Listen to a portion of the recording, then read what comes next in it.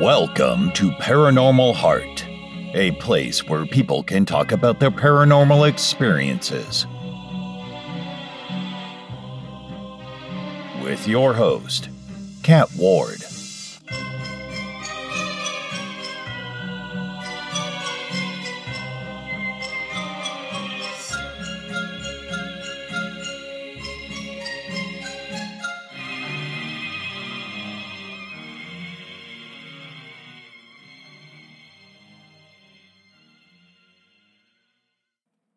Welcome back, folks, to Paranormal Heart Podcast. I have another great episode for you tonight. I am joined by founder of White House Investigations, Chris Whitehouse, and his sister, Becky Kenley.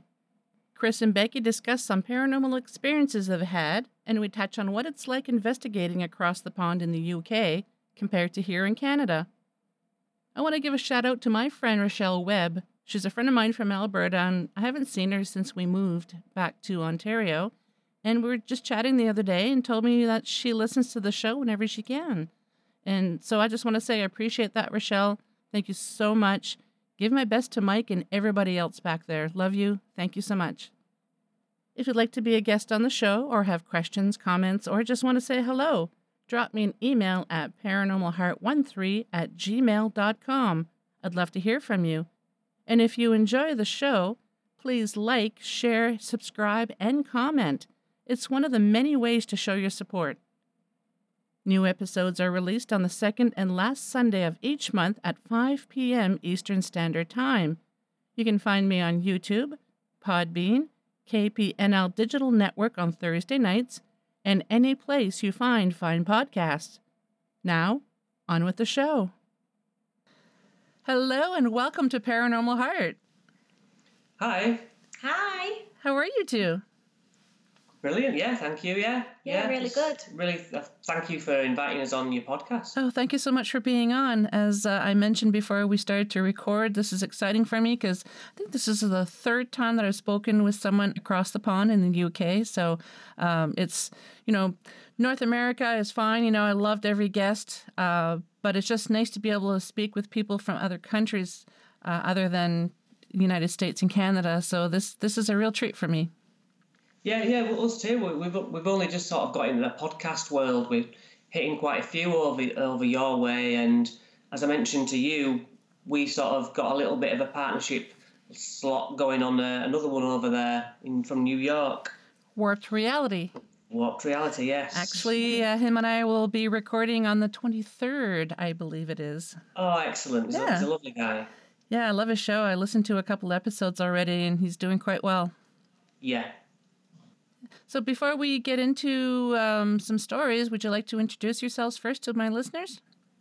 Well, I'm Chris Whitehouse. I founded the team, and then this is my sister. Hi, I'm Becky. Yeah, I'm Chris's sister, and I'm also part of the team. Nice. So, Chris, how long have you had the team? Well, I started investigating 11 years ago. This formation of the team is ones that I originally started with, but I used to be called Otherworld Investigations, and I merged with a friend's team, and then we unmerged, and I kind of rebranded, but it's all the same people.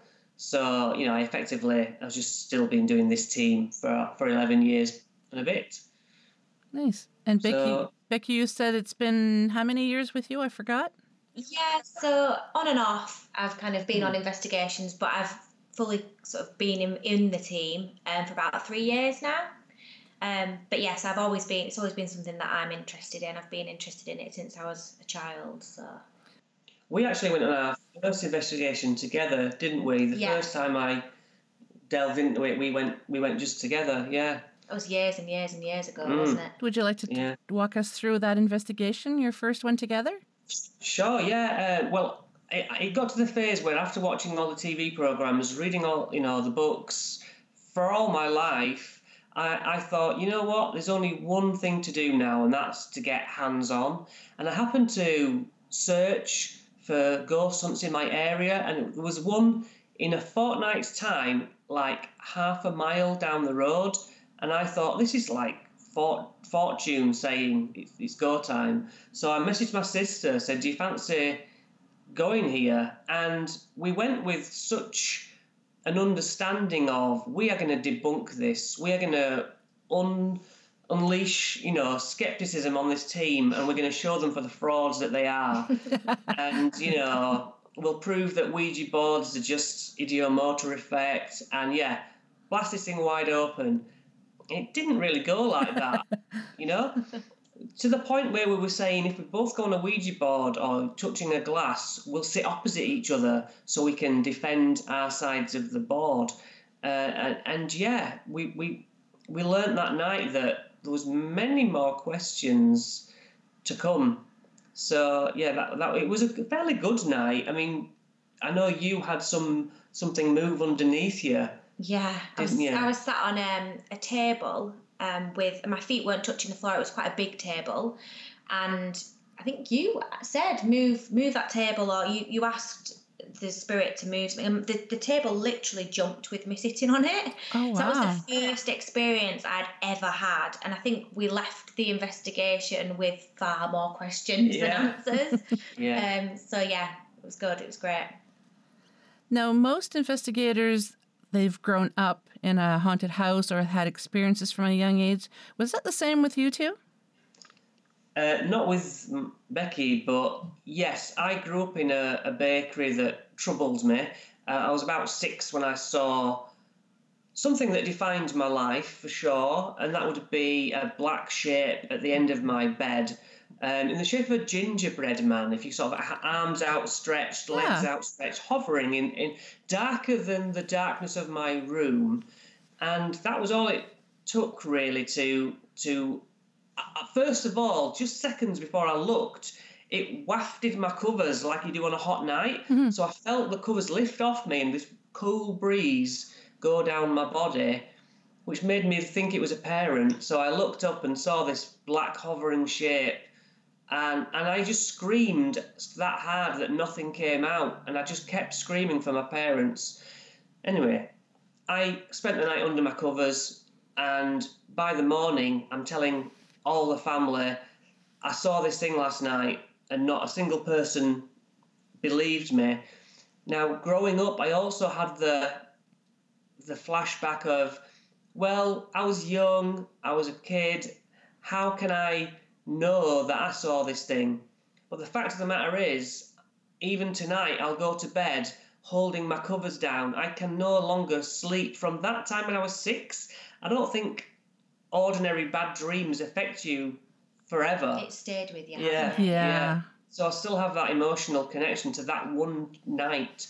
And then when I lived in my first house, that had something to it as well. Other people saw spirits in that house, and I just had weird activity. The usual telly coming on in the middle of the night and scaring you, and things being placed in the middle of my floor where remote controls and stuff, and I'm like, well, I did not put that there, and I would never put that there.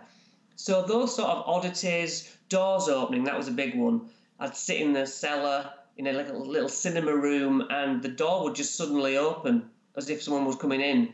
And you challenged it once, didn't you, as you were walking up the stairs? Yeah, I pulled it tight into the door frame, walked up into the main house and said, try and open that then. And as I got into the kitchen, and I just heard this squeaking in the frame, and then the door opened, and this is before I ghosted. I just ran into the attic as far away as I could, and then thought, well, now I'm trapped in the attic. And as silence kept on for a few minutes, I thought, well, I guess nothing's chasing me. And I went down and left for the evening. But yeah, as I say, I was into ghosts, but I wasn't into ghost hunting at that stage. And it's different when it's in your own home, isn't it? I think your home is almost your safe space. Yep. So to have something that you didn't know who it was, what it wanted, to have that in your safe space is different to going out to a location and investigating and coming home and feeling safe. So exactly. I think it is different. You've never had any? Have you ever had anything in your houses? No, thank God. I don't think I could. I don't think I could cope with that. But no, I have nothing in my house. No, nothing at Mum's. Nothing. And you slept in my house. Oh yeah, didn't so you? let's just tell you this little piece of information. So when I used to go and stay at Chris's house, he had a bed in the attic of this house that he was just talking about, and he used to get me to sleep up there. So regularly I'd shout him, I didn't want to sleep up there, and he used to have to carry the mattress down the stairs, didn't you? But yeah, there was definitely something in that house, definitely. Do you remember Yeah, how old the building was?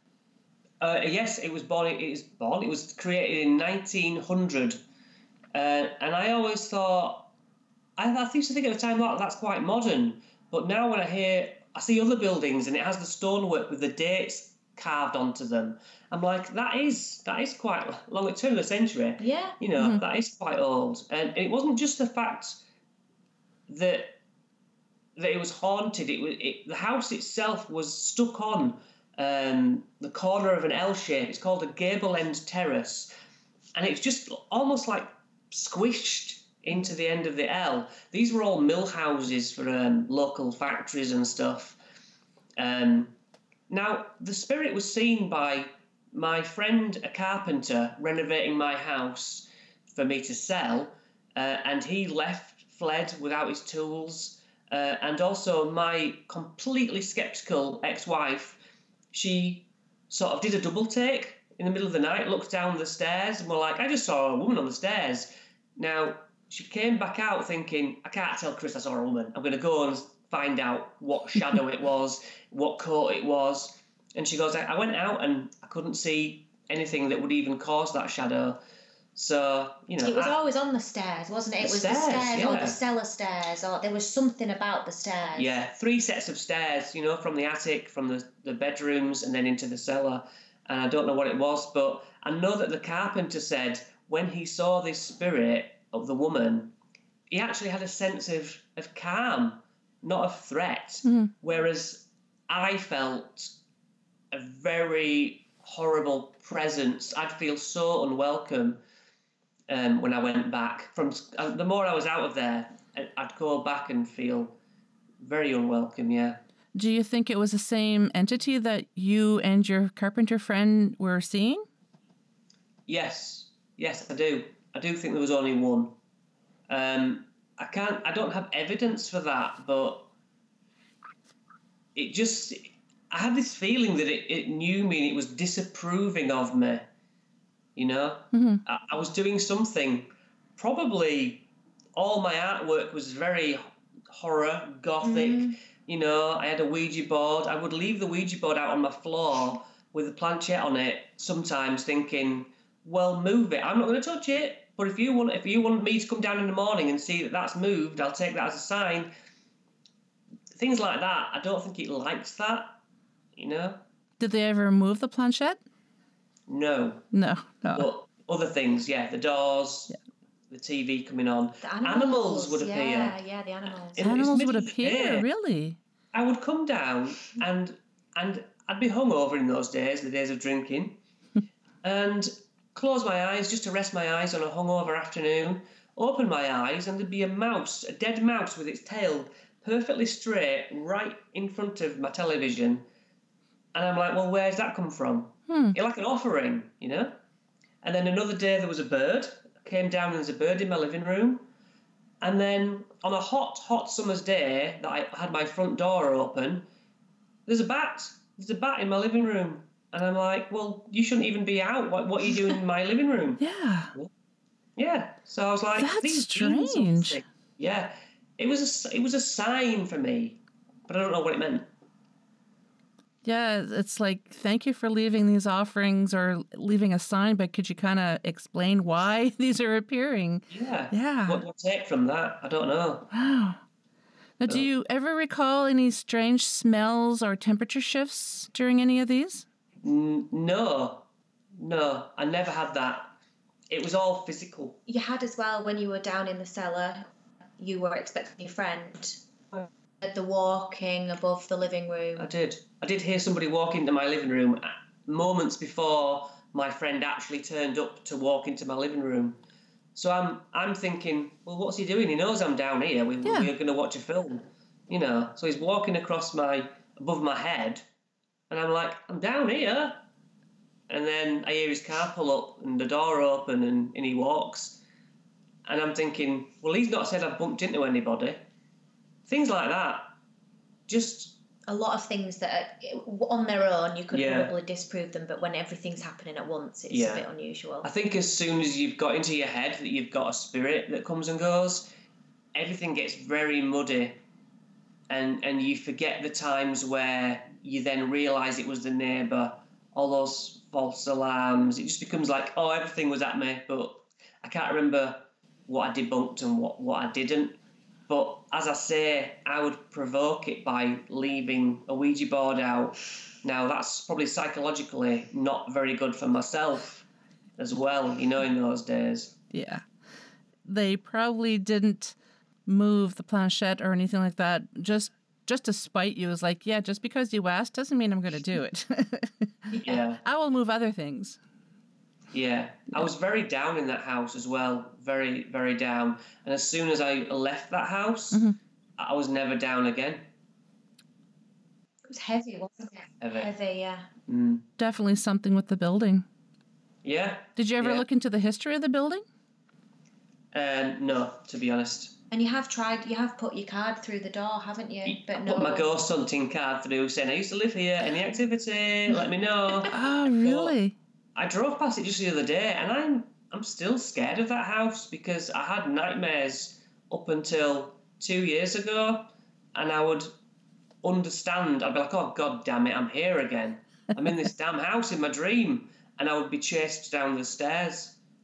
And that is the same kind of dream that I had in the bakery after seeing that early apparition. I would also have nightmares of being chased downstairs. Don't know what that means, but something I often have. Being chased like by a force.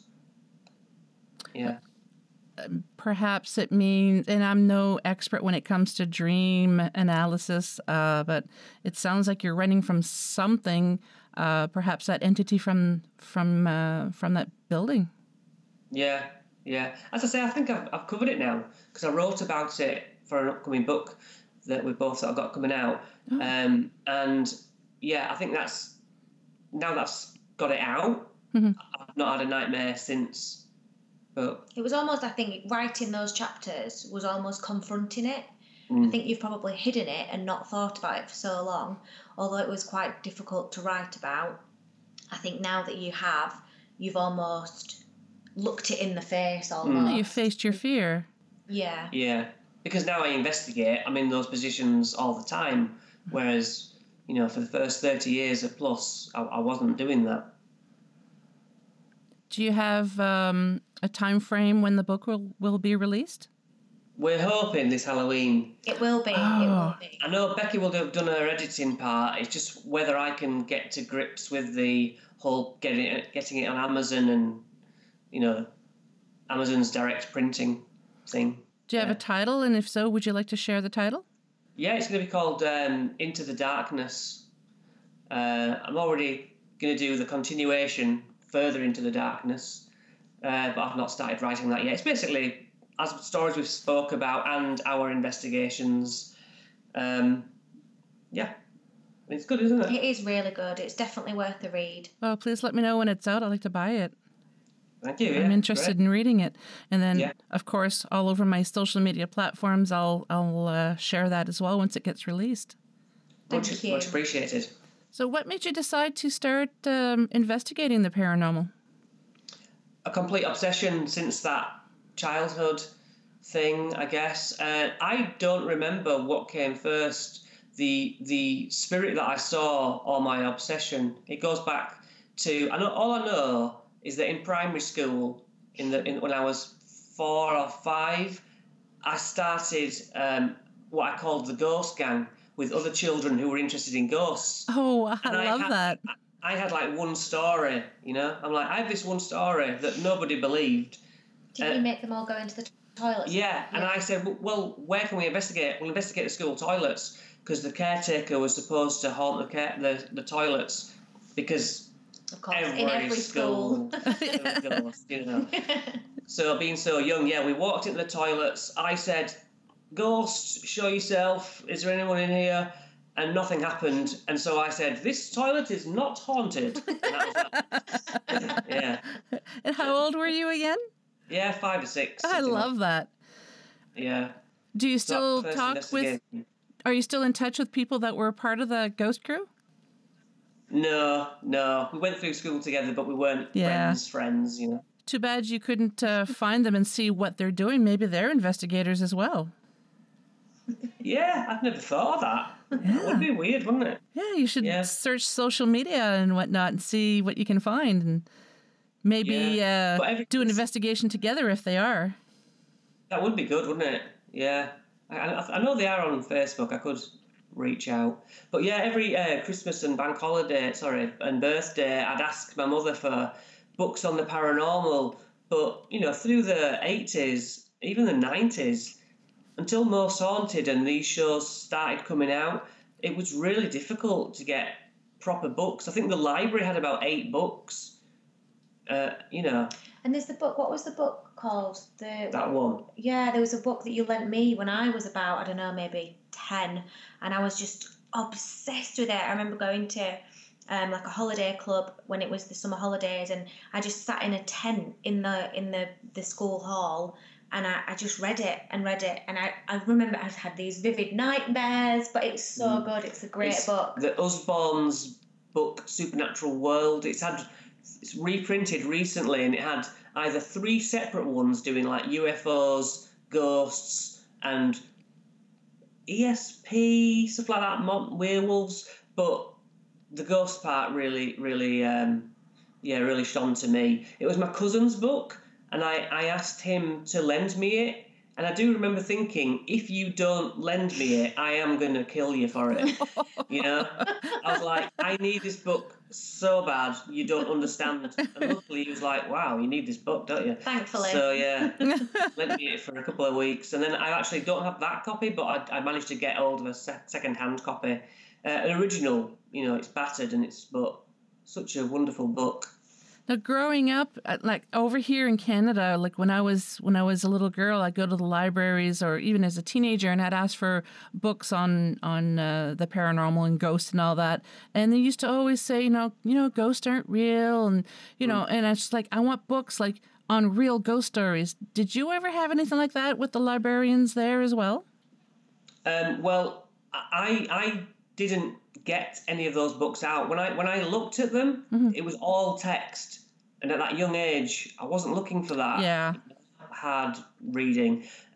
But as you say, all the TV programs, we have like the BBC over here, and they would obviously do an hour of very serious approach, ghosts, what do we think? And it would always end with a tone of probably not, probably nonsense, you know? Yeah. And there was a very much fanciful ideas, right? Ghosts, but it's the same as anything else that doesn't exist. It's fun, but it doesn't exist. You know, you have Arthur C. Clarke, you know, renowned author, and he would do all the programs, and he seemed like a great guy to be doing it, but he didn't truly believe it, I don't think. He was like, science doesn't really allow that sort of thing to happen, and, you know.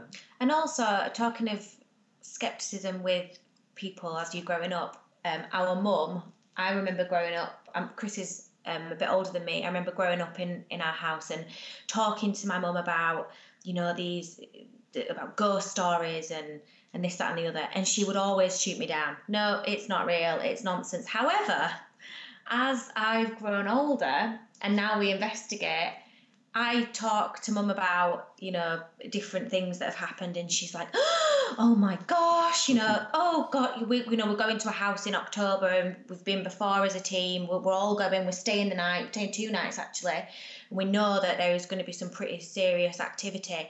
And she was almost begging me, please don't go, you know, do not do it. And I think, well, if you were that skeptical and you didn't believe it, you wouldn't care. So exactly. I think people almost tell themselves it's not real so that they don't have to open their eyes to it. Yeah, and we try to rationalize the strange encounter we just had to make it logical as to what we just witnessed. And we just kind of, our brain just naturally fills in the blank. So a lot of people just, they don't want to know anything about it. They just want to think that, yeah, the house is shifting or whatever. Yeah, definitely. Yeah, which makes sense to rationalise things. But then when you get things that happen that you know shouldn't be like that. I threw a ring out, my wedding ring, and I buried it in ink at work. And then I had the regret of, I'm normally a keepsake kind of guy. And I thought, well, what's done is done. The ink got collected. I'd never see it again. And then it turned up in my work bag, and it was presented to me on a scarf as soon as I opened the lid of the bag. And I'm like, that's impossible, because just the way that I throw it over my shoulder, down, go into it for my lunch, I thought there's no way a ring would be perfectly sat presented on top of my bag. Especially when you flipped it in the ink. Yeah, I'd seen it go. And I was like, well, I get your message, universe. There's something else at play. You know, I've had that with, it sounds redundant really, but missing Lipsil. I'm very one for putting things in a certain place. You know how keys go missing because they're things you notice. This Lipsil, it was in the Lipsil spot, and then it wasn't in the Lipsil spot. And I'm like, well, if it's not there, then it shouldn't. Anyway, it appeared days later in the spot. I'm like, I know what's happening here. You know, you think you're funny, but yeah. Have you ever done this?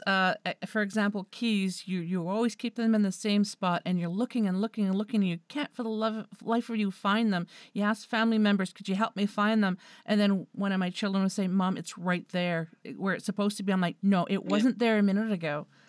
You know, it just, because I've actually out loud said, you know, to whatever entity, this isn't funny anymore. I really am looking, just put it back and, you know, we'll be done. And then you look again a few minutes later and there it is. And I just kind of chuckled and look up into the sky and say thank you. Yeah, I totally agree. Yeah. Yeah, that does happen. It's amazing how that can happen no matter what country you're in, because, you know, so many people around the world say things like that. Well, I found that on cases that when I go, the claims are very similar. Things go missing and then turn up or they turn up in weird spots. And I'm like, yes, because that's how they get you to notice them. Mm-hmm. They're stood in front of you waving invisible hands. You can't see them. What better thing to do than, all right, then I'm going to move your stuff. And then there's no denying. And so they're terrified. The ringers saying, we've got something horrible in our house, and it turns out to be their mum. Yeah. I'm like, yeah. Well, that could be terrifying. Depends on the mother. Yeah, sure. Yeah. I'm saying, I thought you didn't believe, Mum. Right? Who's laughing now? Yeah. I've told people before too. They say there's something demonic in my house. My cupboard doors keep opening and closing frantically, you know, and our team would go in, for example, and no, it's nothing demonic. They're just trying to get your attention, and they're frustrated because it's like, hey, I'm right here. Why can't you see me? Why can't you hear me? And they get frustrated and start, you know, messing with cupboard doors and other things in your house. And it doesn't necessarily mean it's a demon. Yeah. No, it's just attention, isn't it? Yep. It's what they get noticed by. I mean, anything. What would you do if you got touched on the head, you know, and you were sure you'd been touched? You wouldn't say, oh, that's nice. Thanks for letting me know there's spirits, would you? You know? Definitely not. Yeah, it's evil. It's out to kill me. Yeah. Well, even us as investigators will say, give us a sign, you know, or somebody will bravely say, could you touch my hand? And or slam that door or whatever. And it happens and we all jump and go, ah! And then it's like, okay, I'm sorry. We did ask for that. I'm sorry. We screamed. Yeah. You almost just don't expect it to happen, though, do you? That's the thing. Yeah. You're surprised when it does happen. Yeah. Yeah, because it doesn't always happen. You know, sometimes you're just sitting in a dark room and for hours and nothing is happening. And that's similar to the place we're going in October. I know I didn't actually go the last time, but when Chris and the rest of the team went, you were literally getting knocks on demand, movement on demand. Yeah. You know, people saw somebody, Yeah. you know, there is. And the funny thing is, we've looked back at, you know, TripAdvisor, and we've looked at all of the different accounts, and there are so many people who say, do not stay here, you know, there is something in the house. And, you know, you were saying 2 people booked in and checked out 10 minutes later because they just couldn't be in there. Mm. And there's people like us who are like, yeah, give us that room. Yeah. Yeah. Yeah, it's the Holy Grail, isn't it? Yeah. Are you able to share where that location is that you'll be going to in October? I can say that it's in York, and in York there's a place called Stonegate. It's right in the centre. Now, in York, the famous section is called the Shambles, and all the houses lean in over the top of the street because they're all old and Crooked. Yeah, crooked, and it's kind of in one of those, isn't it, B&B, and it's the most awful place because the room is all slanted, the main floor slanted, and the walls are crooked, and so it's like being in a funhouse. You know, it's messing with your senses. Yeah. And then it's haunted. You know. How old is the building? Top. Oh, I do not know yet. I hope to find out this time, but York is medieval, you know? Yeah, because something that I've always wanted to see, because I love architecture as well. And, you know, North America, you know, Canada, we're very young compared to Europe. So the buildings that are there are so much older than Canada is, you know, and they're still standing, and some of them are businesses or they're still family homes, which really amazes me. And I would love to see buildings that old someday. I mean, if you look up Stonegate, York, it's just just York in general. It's surrounded by, you know, castle walls. It's an amazing place, and it's the ideal place to go if you're hunting ghosts. Absolutely, yeah, totally. So it's we're excited, aren't we? Yeah, but in Canada, is it the same where I hear that they knock down old buildings and just build new ones on top? Yeah, we try to preserve as many as we can, especially now. They'll be considered heritage homes. And for example, my sister-in-law and her husband, they have purchased a home in Ontario that's considered a heritage home. I can't remember when it was built, but it was a couple hundred years ago. And they can do renovations inside, but on the outside, if they have to get permission from a board to make sure that it still maintains the heritage look. Mm-hmm. Similar to here, isn't it? Yeah. Well, that's good. We just protect everything, you know? It's like old buildings.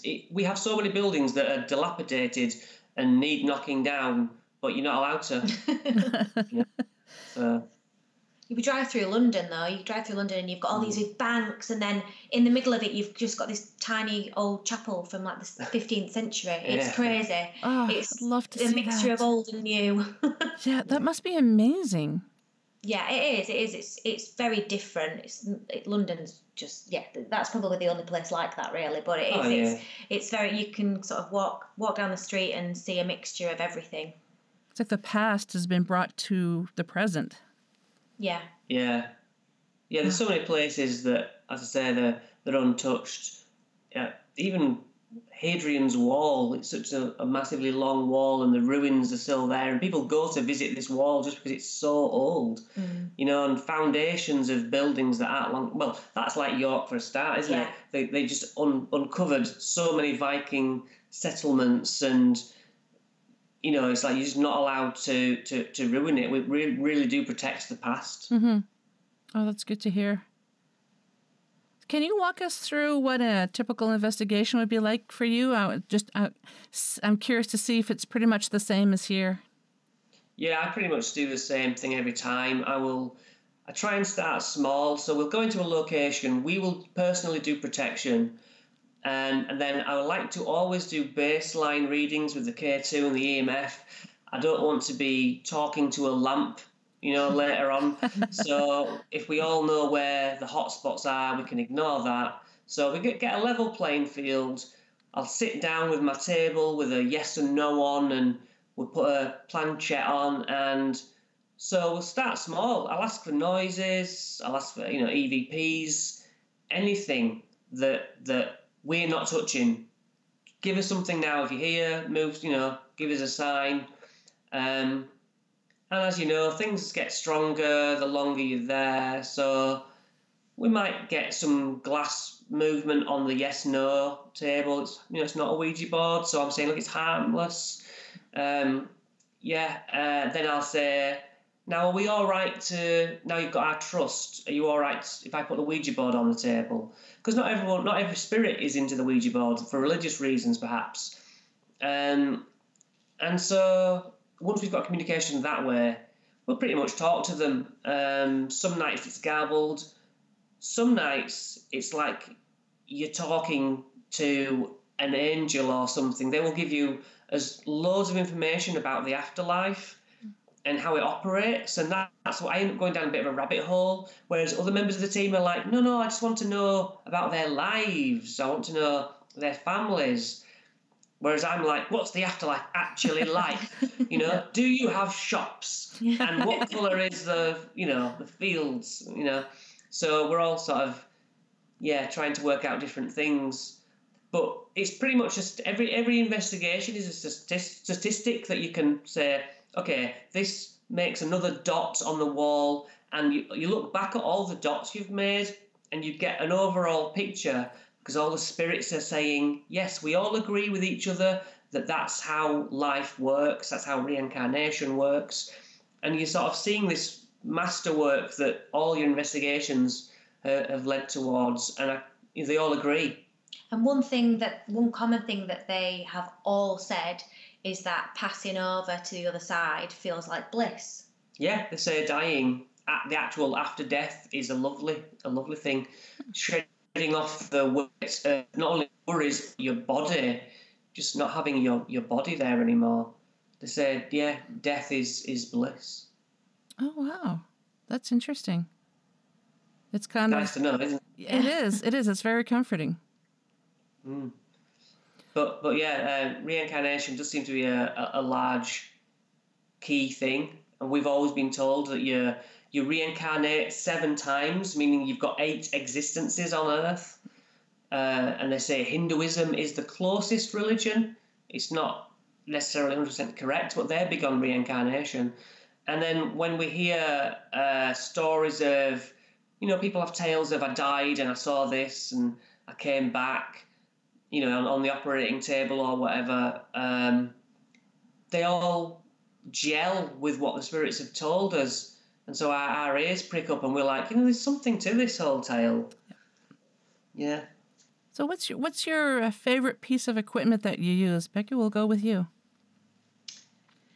Oh, that's a really good question. Probably the Gauss. So I find it. I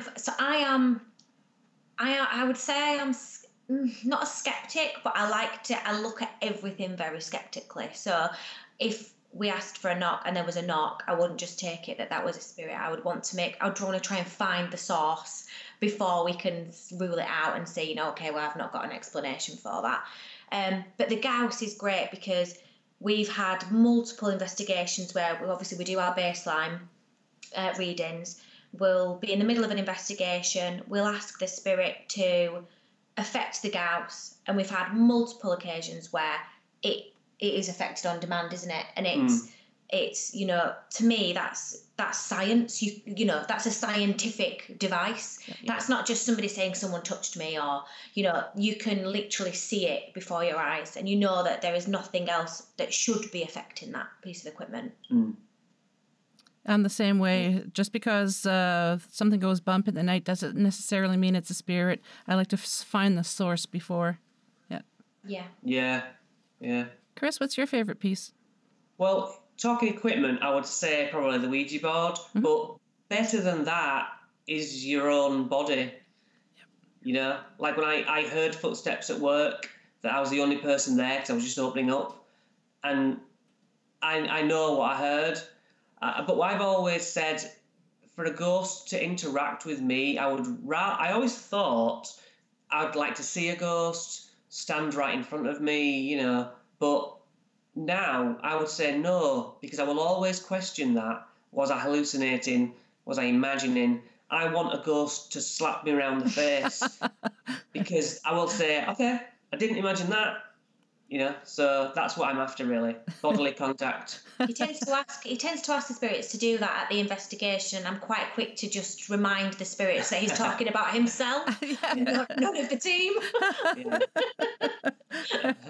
I'm not okay with that. I'm not either. Have you? That's why we do it. I'm fine with them smacking him, though. That's fine. Yeah, it's kind of comical, comic relief. Yeah, definitely. So what's your favourite equipment you use? Oh, I think probably just a voice recorder. Because how I do it, I'll hold a little MP3 recorder, and I have plugged in little headsets so I can hear at the same time in case something's coming through. And I explain, this is a device to record your voice or sound in particular. And I said I have these things in my ears because we don't know when they live, so that this might totally be foreign to them. And I'll just say these devices help me to hear better what you as well, but I'm also recording you, so I really like hearing voices come through. I don't always pick them up where other people in the team will say, like, yeah, this is what they said. I'm like, yeah, I heard nothing. Do you tend to get many EVPs? I wouldn't say a whole lot, but there was this one instance where we did an investigation. It used to be an old military building, and then it was an insane asylum later on. And I had my FLIR, which kind of looks like a gun. So I also had a flashlight, one of those big mag lights, and it also shaped like a gun. And because it's an old military building, we heard she gun, and I thought, normally we like to explain the devices that we're holding. I never even thought to do that, and just before that happened, I thought I should probably explain my devices here. And then that's when I heard she gun, and I thought, oh no, this is a flashlight, and this is just explaining the devices to them. So it just fascinates me when you hear things like that. Yeah, it's great. Yeah, that's good. We don't get many EVPs at all, but we're always asking.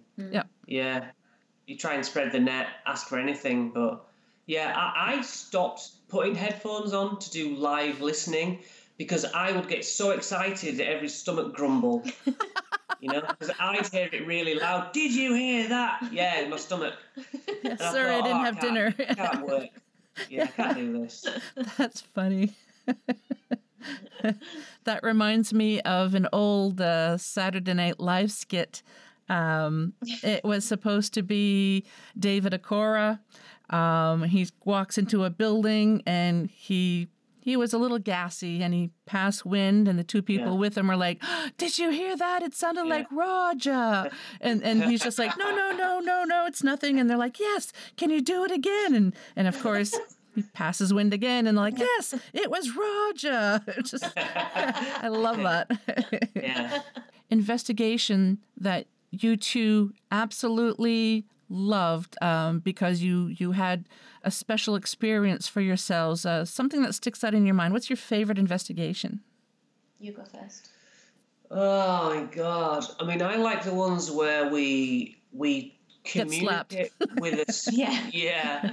One where I guess you come to a compromise with a spirit. If a family reaches out, and then usually it's like a previous tenant. We've had many of those, and they'll say, "Can you put something up in my memory? A vase of flowers." Or we had the Star of David one time, and you find that once you agree to that, they might want crossing over, and so we sort of send them to the light in a very haphazard way. We don't know what we're doing. It's just kind of, can you see a light, and can you go towards it, and is there someone there? We're talking through the Ouija board. And then it all goes silent, and you're like, is there anyone there? And nothing happens. That spirit is like, I'm done. I've told you what I want, and I'm gone. And then I'll say to the family, did you put up what they asked? Yes, and it's been quiet ever since. And you think, wow, I had an interaction with another soul. I made them happy and they left, and everyone's happy. And I think those are memorable. And Bingley. Yeah, well, Bingley Cemetery, yeah, I that's a different kind of thing. I saw the only thing that I've ever seen full on in a summertime, and I'd been feeling very uneasy. I don't get scared, and I was scared for no reason. I was like, I don't know why. I feel we should leave, and I was scared, and then it'd pass, and then I was scared again, and I'm saying, I'm getting that feeling again. I'm getting that we should move. We shouldn't be here. And I turn and look and see this white Z, I suppose, and it's like a reared up horse, and it was a chiffon scarf looking mist, I could see through it, and it just gently was gliding across the cemetery, and I watched it for like 3 seconds full on. So normally it's like a peripheral, I thought I saw, no, I stared at it, and it went behind a massive tree, and I don't know what it was, but it seemed so important, but yeah, that was memorable. There's loads of things that are memorable, there's loads. I'm just trying to think now for me, and I think that everything like blends into one. Yeah. I know when we were at Bingley Cemetery again, me and Chris, we sort of split off into smaller groups, and we were walking just around the graves, and I just heard this. It was almost like a growl, and I just grabbed Chris. I was like, "Did you hear that?" And you didn't hear anything, did you? But then when we listened back to our recording, you could hear something. There was definitely something on the recording. But then from then on, that kind of made me very uneasy. We went back to the Ouija board after that, and the planchette sort of spelt out a name, and it was I think it was like a Polish name, or it was quite a very different spelling. It was the first and last name, and we said, right, where are you? Whereabouts are you around the board? Where are you standing, or whatever? And the glass moved. Oh, it spelled It said behind Ben, who's one of our teammates, and we thought, oh gosh, and we looked, and I think a couple of graves back, just the exact, but I think one letter out, but it was the spelling of the name on the grave that had been spelled out on the Ouija boards. That was memorable. Yeah. I love it when things like that happened. Yeah. I couldn't explain that. That was because it was pitch black. It's not like anybody could have seen the grave. It was black. It was darkness. Yeah. Or when you led somewhere special with a K2 in either hand, and I'm saying, where are you buried? And like one will flash, and I'm like, these are next to each other. How is only one flashing? And then all right, I'll take a left. And I walked on a bit, and I'm saying, where are you now? And then the other one would flash, and I'm like, in such close proximity, K2 meters, the EMF meters should, you'd think, go off together when you're walking around an empty graveyard. But I never thought to hold one in each hand and do that and get guided. I'd have to try that next time. Yeah, it's only worked once, and I it stopped, and I was like, "Come on, I'm stood on a pathway. I need to know where you are. Don't leave me hanging." Yeah. But yeah, you just got to try. It's hard to think of some things sometimes, isn't it? I know there's a lot of things like apps on phones. Don't really I like the idea of them. But in the end, you end up trying them at least, Yeah. Also, blindfolds. So we've done blindfolds. We'll have the team around the table blindfolded. You'll have different colours on, different colour on the board. Maybe, I don't know, pens or whatever. And you'll ask the glass. Everybody blindfolded will put the finger on the glass, and you'll ask the spirit to move the glass to, blue, for example. And obviously, everybody around the table has no idea where blue is. And we've had it on a number of occasions where it gets it right, So that's a really good one to try. That's a good idea. My favourite is to trick the team. I'll say to the team, I'm going to go and write a number or a letter, whichever, on a whiteboard or a piece of paper. And so the team are out of the equation. Well, let's say I'm going to say I'm writing a number between 1 and 10. So all the living have probably got a number in their head, what they think I'm going to write. And I'll write something completely different, like a letter. Now, what that's doing is they're predicting letters. And I'm thinking, well, if the spirit really is here, the spirit doesn't need to know what I'm going to write. They're going to come over, and on the Ouija board, my team are going to go to B and say, does it mean 8? I thought you said, but that has not happened. That has not worked. The team always say a number, and I'm just trying to disassociate them, stop them, Mm-hmm. Trick them. I try to trick them and take them out of the equation. So that's the goal. Well, let's hope that it'll work sometime. Yeah, one day. Do you have a place, like if money was it was no issue, where would you like to go around the world to do an investigation? So I'm a massive fan of Destination Fear. I don't know if you've seen it. Mm-hmm. I absolutely love it.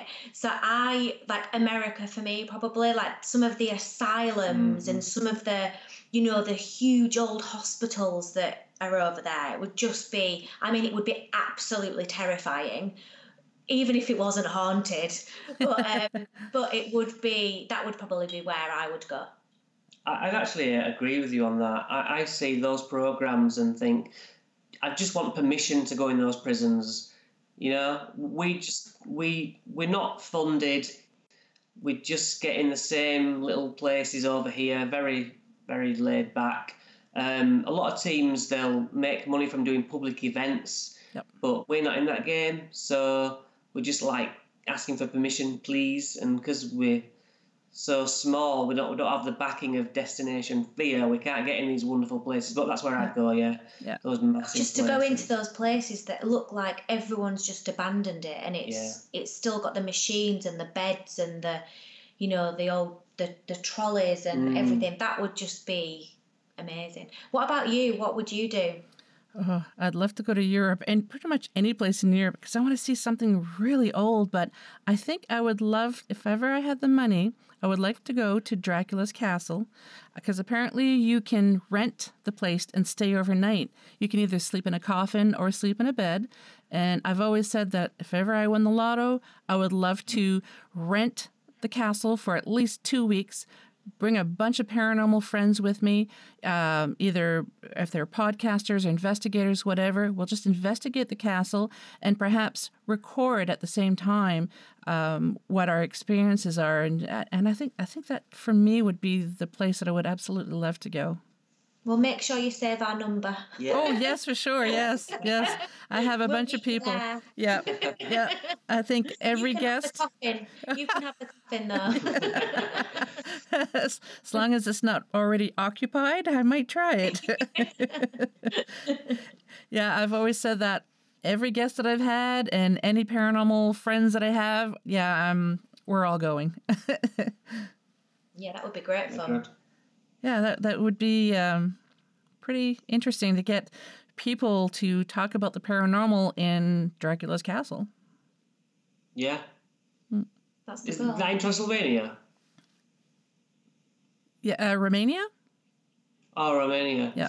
Yeah, I think I've seen Most Haunted do that as well. I think there might be a well underneath it or something.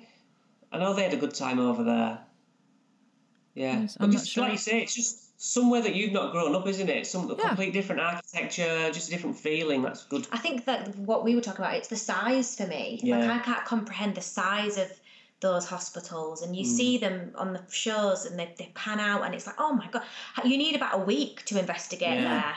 Not just 24 hours. Well, that location that we went to where it was a military base before, and then I didn't realize it was an asylum. And I've always said, I never want to go in an asylum because of all the energies and emotions that the people had, because we don't know what state of mind these people were, and those feelings and emotions, they're going to be trapped into the building somehow. So we go there and we have a gentleman explain to us about the history, and then they said, first there was a military base, then it was an asylum, and I thought, great. Just great.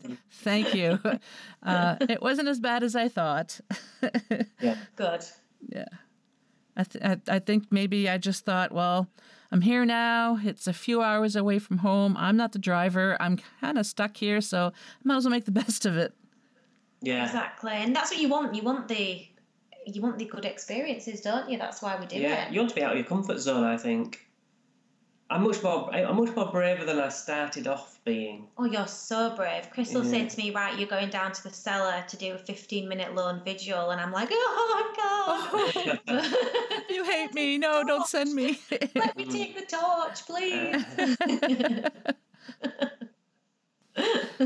Well, we're at the end. Thank you so very much. I had a great time. Before we sign off, could you tell us where the listeners could find you? Well, we're on YouTube, White House Investigations. I think you might have to type White House as one word, otherwise you'll get the American White House. But Facebook, Instagram, TikTok.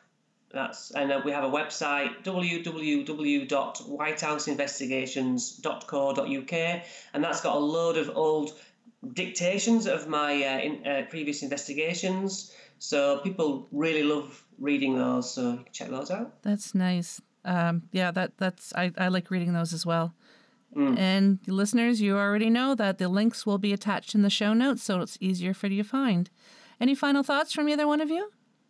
No, just great to talk to another investigator for a change. A lot of the podcasters, they're into ghosts but have never investigated. So yeah. It's good. Well, thank you. Thank you so much for inviting us on. It's been so nice to talk to somebody who is in the same Field, mindset. Yeah. Well, hopefully someday one of us will go across the pond and meet each other. That would be really nice. Yes, that would be absolutely, great. yeah. Definitely. Yeah.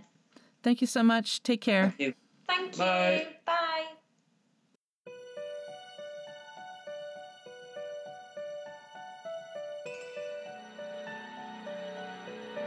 Well, we've made it to the end of another episode. Thanks so much for listening. Until next time, take care of each other. And if you'd like to be on the show or have questions and comments, just drop me an email, paranormalheart13@gmail.com. I'd love to hear from you.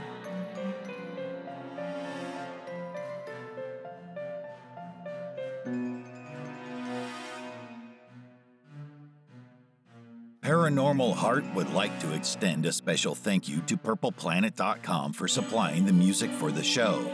The views and opinions expressed on Paranormal Heart are those of the host and participants.